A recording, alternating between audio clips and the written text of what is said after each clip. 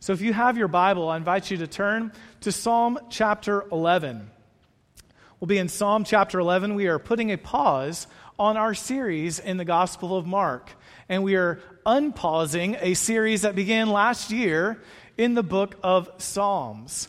The Psalms have had such an amazing impact on our lives. So many of you would just testify that they have ministered to your soul in times of need. Maybe it was at a funeral that you were at. Maybe it was in a devotional period. I know that is where I turned as a pastor and as a Christian when COVID-19 was beginning in March of 2020. Where do we go? And we went to the Psalms and we studied the Psalms together via YouTube for several weeks there. And they've been such an encouragement to my soul. I pray they're an encouragement to yours, but they are the perfect way of us as humans to respond to God. The Old Testament is divided up in the story of God's people, the writings from among God's people, and the prophets of God's people. As we've been studying the Old Testament in our students' ministry, that's been the way they've been divided. And so this is not the story or the history of God's people. This is the writings of God's people, how they, in history, have responded to God. And so this is Israel's hymn book, if you will. It's certainly the Christian's hymnal as well, as we can turn to it and know the right ways to express our response and our emotions to God, to see God the way that He would want us to see Him. They teach us about the importance of justice and righteousness, and ultimately that God is the one true and righteous judge and king, and He will establish His kingdom of righteousness. So the Psalms, I think, are always timely. We're going to endeavor to cover 10 of them this summer. I told you last year, and I'll just repeat it again, I like closure. And so this is like a pastor longevity model, is to start studying the book of Psalms, all right? So we've got 14 more summers at least together. So if the Lord wills, but this summer we begin with Psalm chapter 11. And before I read, I just want to give you one last word of introduction, and that is, over the summer, we'll be reading and studying from the English Standard Version. Now, if you were here at our combined ABF, our combined Bible fellowship in the sanctuary, you heard Brother Mark mention that our church recommends 2 English translations of the Scriptures, and that are the English Standard Version and the Christian Standard Bible. The Christian Standard are in the pews. This summer, I'll be reading from the ESV. I find personally just the phrasing and the familiarity of the ESV, I just find it a little more eloquent personally, but both of them are great translations. But with that being said, I invite you to stand as I read from the English Standard Version, Psalm chapter 11.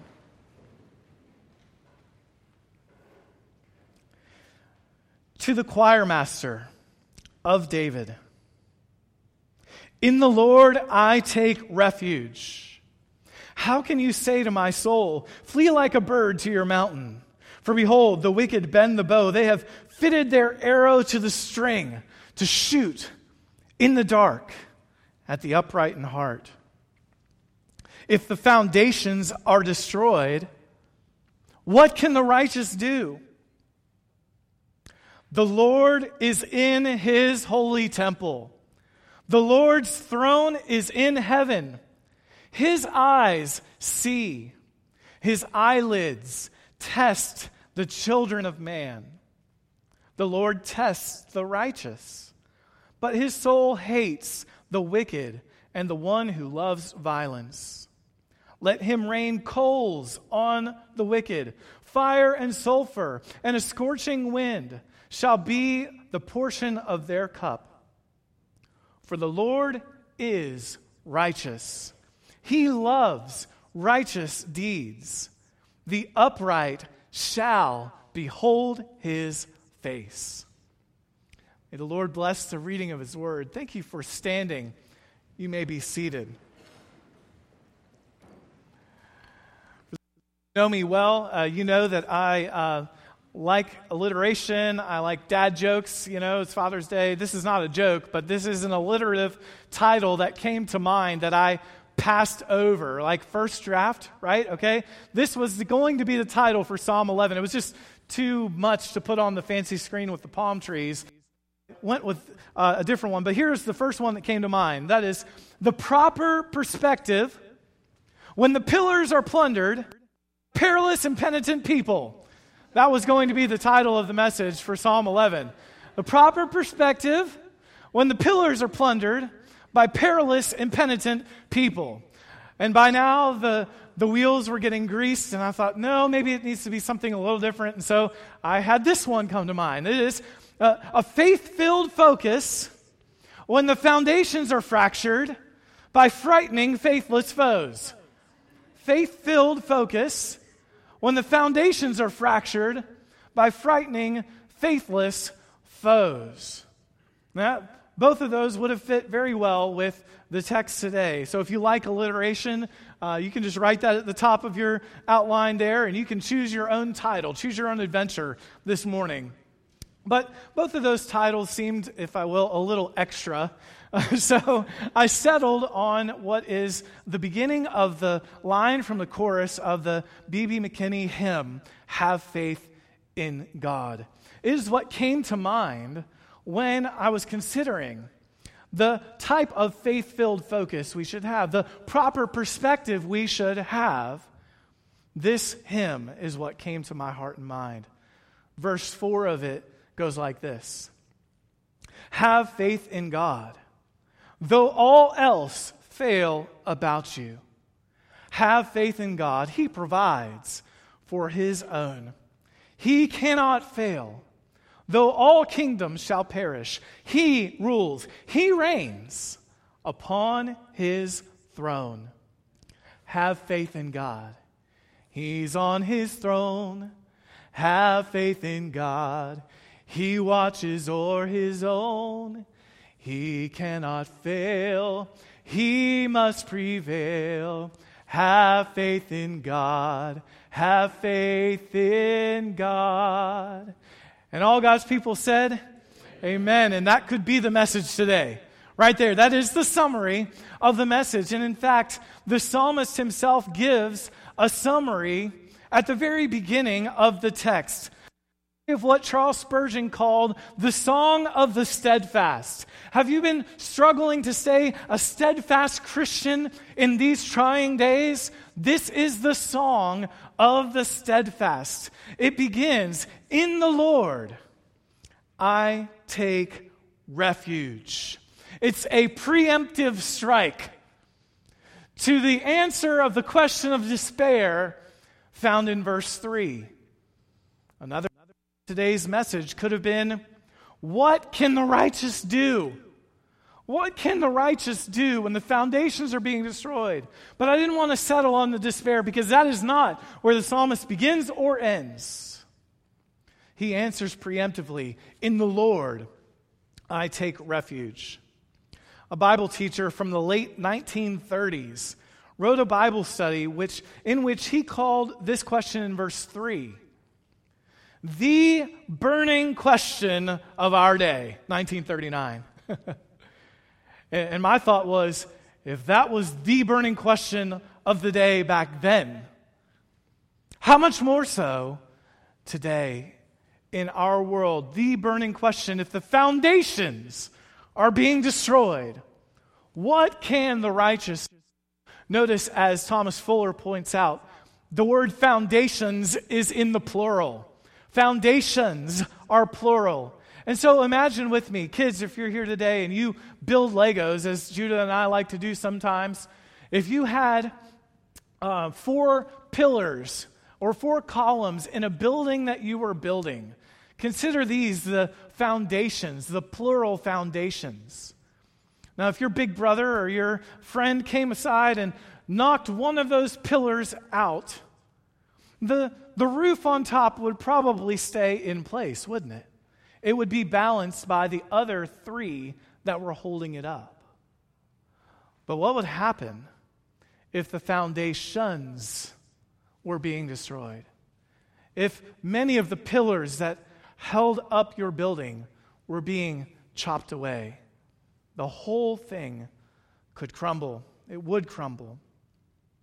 This is what David and his friends were afraid of. You see, wicked people, they were hiding under the cover of darkness, and they were scheming with slander and deceit to shoot from the shadows, the text says, to take down the one that God had anointed to be the future king. And the very systems that were meant to uphold justice and laws that God had given were being set aside in the effort to take David out. You see, when the bad guys aren't fighting fair, up seems like down, and right seems like it's wrong. Leonardtown Baptist Church, I am not a prophet, nor am I the son of a prophet, but I submit to you today, the foundations are being destroyed. The foundations are being destroyed. Take, for example, the foundation of society. Justice often seems skewed, as it would seem, toward the wealthy and the powerful. Laws do not uphold, nor do they promote, oftentimes, human flourishing.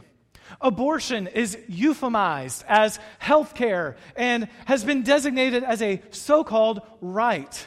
Pornography is rampant among not just adult, but teenagers. And women and young children are being exploited for the sick gratification of cowardly men. But it's not just the foundation of society. It is the foundation of family. The institution of marriage is facing an all-out assault. And lest we think that all began in 2015 with the Obergefell decision, or so-called Pride Month coming to the fore these days. Listen, divorce was running rampant in the church and in families long before so-called same-sex marriage became an issue. The foundation of society, the foundation of family, and it's not just those that are fractured and torn asunder. It is even the foundation of what it means to be an individual made in the image of God. Racism continues to rear its ugly head, with worldly solutions like critical race theory falling woefully short of explaining or addressing it with any God-honoring progress. And even something so fundamental as what it means to be male and female, the foundation of our gender and sexual identity, is being met with a tidal wave of identity and transgender ideological doctrine. The foundations are being destroyed. But we are not the first to face foes that are intent on turning God's righteous ways upside down. There were those in David's day who wished to plumb the pillars of righteousness as well. Now, it's hard to situate this psalm specifically in the story of God's people, right? Where does this psalm fit in the context? There are a couple of suggestions from commentators. A couple of them come from 1 Samuel. There is, for example, 1 Samuel 26 and verse 20, where we are told in Scripture that Saul, the king of Israel, in the middle of the verse, had come out to search for a single flea, like one who pursues a partridge in the mountains. Do you see the connection? A bird, flee like a bird to the mountains. So some say that maybe it was when Saul was hunting David in the mountains. Another commentator says perhaps it was 1 Samuel 18, backing it up a little bit. That is the backdrop. In verse 8 and 9 of 1 Samuel 18, we see Saul was very angry. And this saying that had come about because of David's victories was displeasing to him. They ascribed to David tens of thousands in victory in war, and to Saul they had only ascribed the thousands. And Saul said, what more could he have but the kingdom? And the Scripture says Saul eyed David from that day on. He was looking for an opportunity to bring him down. So I'm inclined personally towards an earlier setting like that one, where David is still in the court, and at a time when perhaps, as Spurgeon recommends, it would have been seen as dereliction of his duty to flee his duty to serve the king. So Saul was eagerly looking for an opportunity to take him down, but his advisors, David, are telling him, get out of town, get out of Dodge. But that would have been seen as proof of cowardice and breach of duty. But whatever the case, whatever the setting specifically, the message of this psalm is not limited by the historical circumstances, because the central issue is the persecution of the upright by the wicked. That's why it's so useful to us even today, why God has seen it fit for it to be in our scripture today. That's exactly what was in Saul's heart toward David throughout that whole section in 1 Samuel. Whether it was Saul's failed attempt to have him killed by the Philistines for the bride price of Michal, or his failed attempt to make David a shish kebab with his spear, Saul was set on destroying righteous David. In fact, Saul was so intent on David's destruction, he was even willing to have Ahimelech and the other priests at Nob killed for assisting David. When his own servants wouldn't do it, he ordered Doeg the Edomite to do his dirty work, and Doeg killed 85 priests, as well as the townspeople of Nob, men, women, boys, girls, children, infants, animals. It was one of the darkest moments in that grim period of Israel's history. The king, Saul, who was responsible for maintaining and enforcing law and order and upright living, was destroying the pillars himself. As James Montgomery Boyce says, those who lived in that time might also well have asked, when the foundations are being destroyed, what can the righteous do? So we become sympathetic to the well-meaning advice, I believe, of David's friends. I do not think his advisors were being malicious here. One could even say they were being realistic. Get out of Dodge, David. But in reality, their counsel has a tinge of despair in it, doesn't it? They're not employing the eyes of faith that the psalmist is using. He is looking to the Lord and to his sovereign reign as a refuge. They are tempting him to despair. One commentator makes the insightful remark that this temptation is a timeless temptation. Even Jesus' disciples advised him to turn away from the work that God had given to him. When Jesus set out for Bethany to raise Lazarus from the dead, the disciples said to him, well-meaning, Rabbi, the Jews were just now seeking to stone you, and you would go there again? Later, when Jesus told his disciples clearly that he must be killed and rise again, Peter tried to talk some sense into Jesus. Far be it from you, Lord, that this should ever happen to you. And as we'll study in Mark's gospel later this fall, Jesus rebuked him. He said, you're not thinking of the things of God, but the way a human thinks. Humanly speaking, what could have come from Jesus' death? But Jesus trusted God. And through his faithful obedience, we were saved. Jesus did not submit to the counsel to despair. We must keep this in mind ourselves when we are tempted to despair. And brothers and sisters, if the beginning of this message and the painful reminders of the foundations being destroyed around us is not temptation to despair, I don't know what is. There are times when Christina and I will look at each other in the eye and say, let's just go live in the woods somewhere off the grid. Can I get an amen, hallelujah, maranatha, anybody? But that is not the answer of faith. That is not the answer of faith. No, brothers and sisters, we do not have to isolate physically. We do not have to withdraw emotionally, nor do we have to think nostalgically, as tempting as that is, of the good old days gone by, wishing they would come back. By faith, even now, today, we can affirm God rules, God reigns, God sees, God tests, God will judge, and He will reward the upright in heart. The psalmist gave us the preview in the beginning of verse 1, but now in verses 4 through 7, he expounds on what it is to have a faith-filled focus, what it is to have a proper perspective.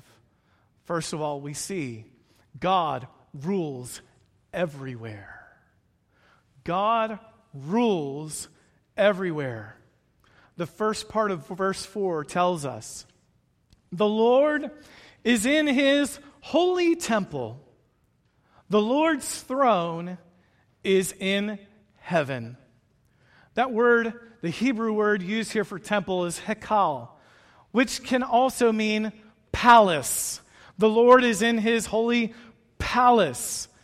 And then if you follow the parallelism of the text, the next line says, the Lord's throne is in heaven. It's a fitting place for a throne to be, right? In a palace. At this time in Israel's history, regardless of the contexts that were considered, Solomon had not yet built the temple. So it seems very clear that David is referring to the temple of God and the palace of God being in heaven, from which the Almighty looks down on us. If you think about it, wherever you go in this world, when you're traveling, when you go across the seas, wherever you are, if you look up, there are the heavens. It doesn't matter where you are on this globe. If you look up, God is there. And He rules and He reigns on His holy throne. He has a throne. He's ruling and reigning everywhere. The extent of His sovereign reign is not limited to a physical temple. His heavenly throne room expands over every corner of this globe and of our universe. God is ruling and He is reigning. When the foundations are being destroyed, where is God? Look up. He is on His throne. He is not frantically worried. God is not caught off guard. He is not biting His anthropomorphic fingernails. His throne is in heaven. And from that vantage point, we are told, secondly, God sees everything. From that vantage point, God sees everything. The last part of verse 4, His eyes see, and His eyelids test the children of man. Whereas the wicked think they are getting away with their evil schemes under the cover of darkness, David knows the Lord's eyes see what they are doing. Let this verse serve as a warning to those who would use pornography, thinking it's harming nobody because it's taking place in the shadows. Listen, the Lord sees. Let this be a warning to wicked men who would abuse their power, even pastors who would abuse their power, who think they've gotten away with abusing women or children with their manipulation. Listen, the Lord sees. Let this be a warning to those who would harbor inner thoughts of hatred and disdain for someone else made in the image of God. Listen, the Lord sees. Let this be a warning to those who covet the wealth of their neighbors or relatives. The Lord sees. But His eyes not only see from a 30,000-foot view, so to speak, from a distance. The second part of that parallel line says His eyelids test the children of man. God is not merely catching a bird's eye view. The picture here is somebody squinting, examining something closely. I've seen some of you without your reading glasses. You look like this. You're like examining and looking closely to see what is taking place. The Lord is testing everyone. That's what this text says. God tests everyone. Not just the wicked. It explicitly said the Lord tests the righteous. Verse 5. But the wicked, His soul hates. God gives men and women time to show who they are by their actions. Brother Bert, as a Marine, I'm sure you've said this before. Character, integrity is who you are when nobody else is watching. Who you are in the shadows, who you are in the dark. We know, of course, God sees. We've just covered that. But this integrity, God tests who we are by giving men and women time to display their deeds. I absolutely love what Derek Kidner says about God's apparent inactivity or apparent indifference when things like foundations being destroyed are taking place. He says this, quote, God's stillness is not inertia, but concentration. His patience gives opportunity to both righteous and wicked to show what they're made of. Isn't that profound? God's stillness is not inertia. It is concentration. His eyes see, his eyelids test. His patience gives opportunity to both the righteous and the wicked to show what they're made of. This is profoundly true. God, as it were, tries the righteous patiently with the refiner's fire. And he gives the wicked enough time to prove who they really are. With regards to the testing of the righteous, this scripture says the Lord tests the righteous. What should we do with that? I love what William Cowper wrote in his poem about trials we face. Speaking of the poem, he says, none of the Lord's children may hope to escape from trial or should hope to get away from trial, nor indeed in our right minds would any of us desire to do so. For trial is the channel of many blessings. When the Lord tests you, it's a channel of blessing. He writes, "'Tis my happiness below, not to live without the cross, but the Savior's power to know, sanctifying every loss. Trials give new life to prayer. Trials bring me to his feet. Lay me low and keep me there. Did I meet no trials here, no chastisement by the way? Might I not with reason fear I should prove a castaway? Bastards may escape the rod, sunk in earthly vain delight, but the true-born child of God must not, would not, if he might. We must not, would not, even if we could escape trial, because trials are a blessing to bring us to the Savior's feet, testing us, proving who we really are. The Lord tests the righteous. But he also, this next verse, verse 6, teaches, he traps the wicked. Hebrew word translated coals, verse 6, let him rain coals on the wicked, is the Hebrew word pak, which when you study this word, I did a word study on it, literally it is a bird trap. It's a bird trap. Let him rain down bird traps on the wicked. Well, interesting picture. David is being told to flee away like a bird, isn't he? And he prays, let the wicked be caught like a bird. Let them be trapped. Let them be snared.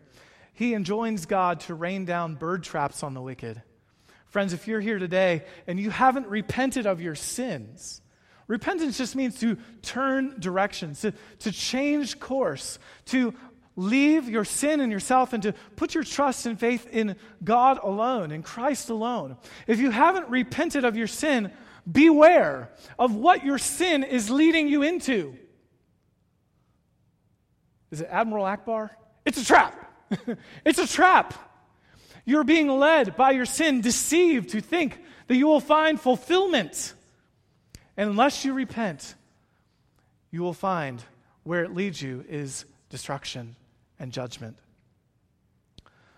God's patience and his kindness, we are told, is to lead us to repentance. 2 Peter chapter 3 and verse 9. The Lord is not slow to fulfill his promise, as some count slowness, but is patient toward you, not wishing that any should perish, but that all should reach repentance.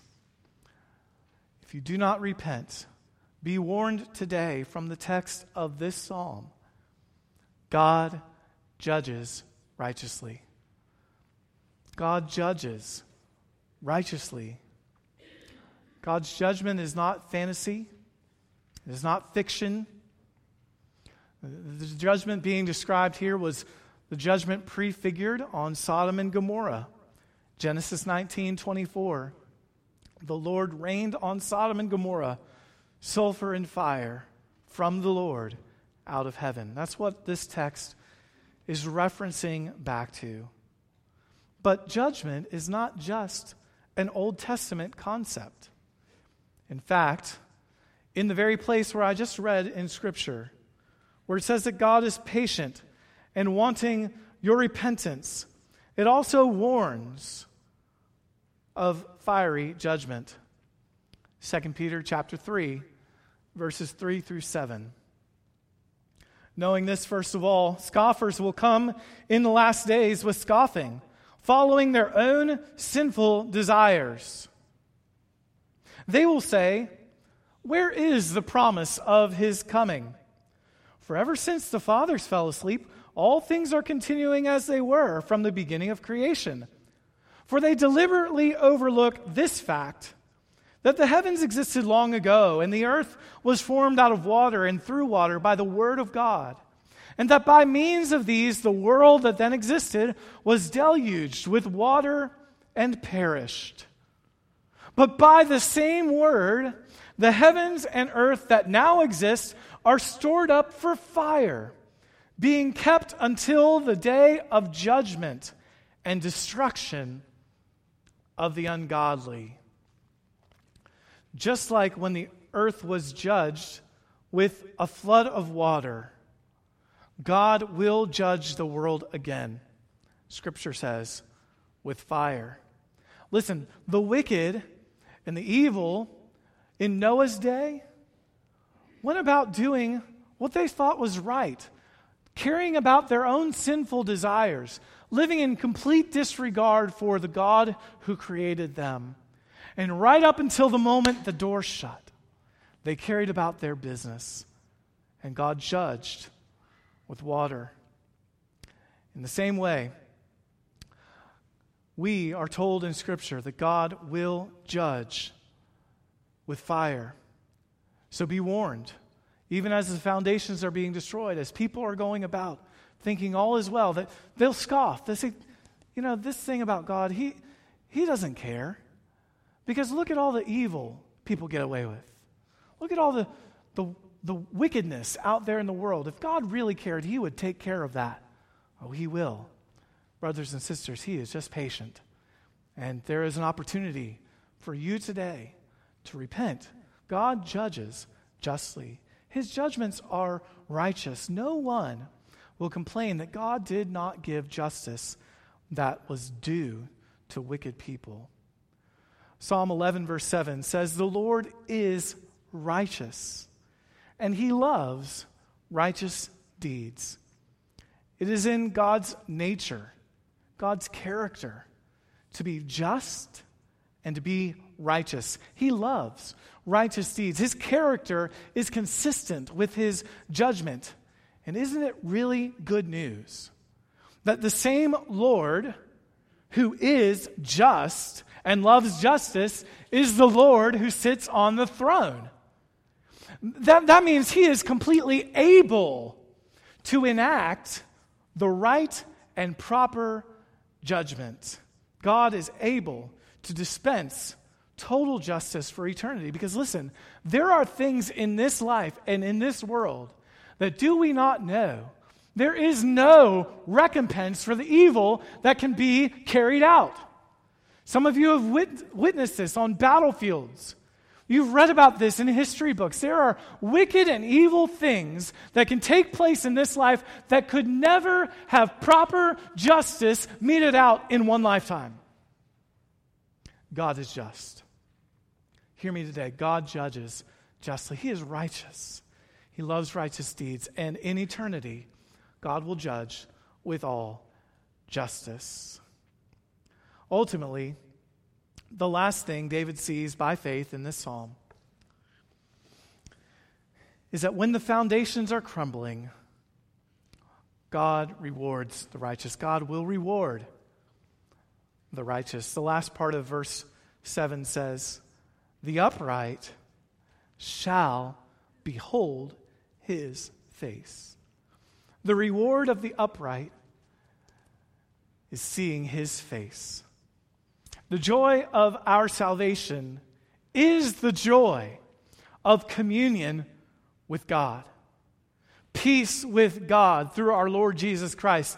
Blessings. Seeing him face to face. Scripture says, to take this psalm in the context of all of Scripture, no man may see his face and live. No man may see his face and live.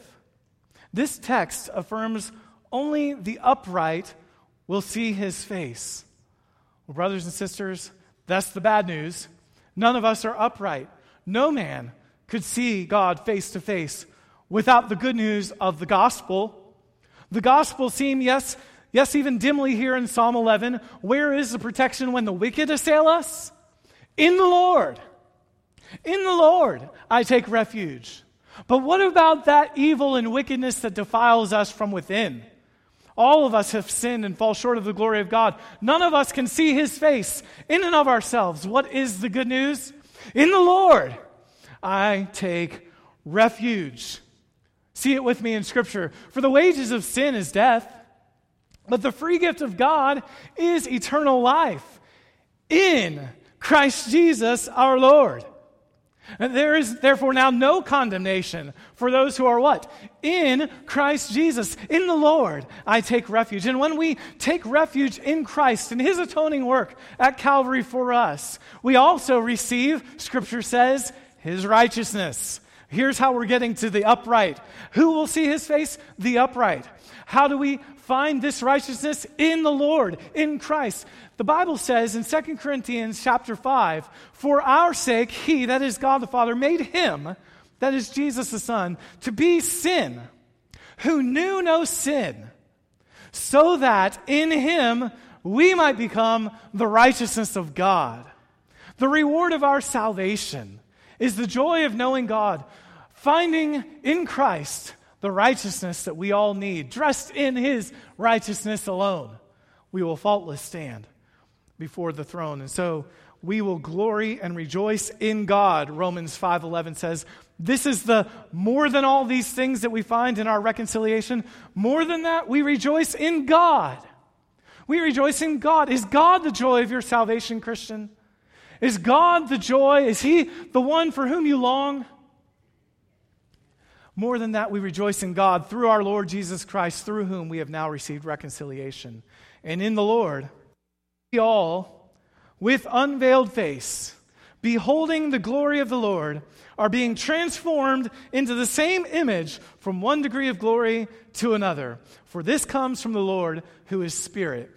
In the Lord I take refuge. In Christ alone we find righteousness. And in the righteousness of Christ, we, by the power of the Spirit, see the glory of the Lord, and we are being transformed into his likeness. And one day, we will see him face to face, 1 John says.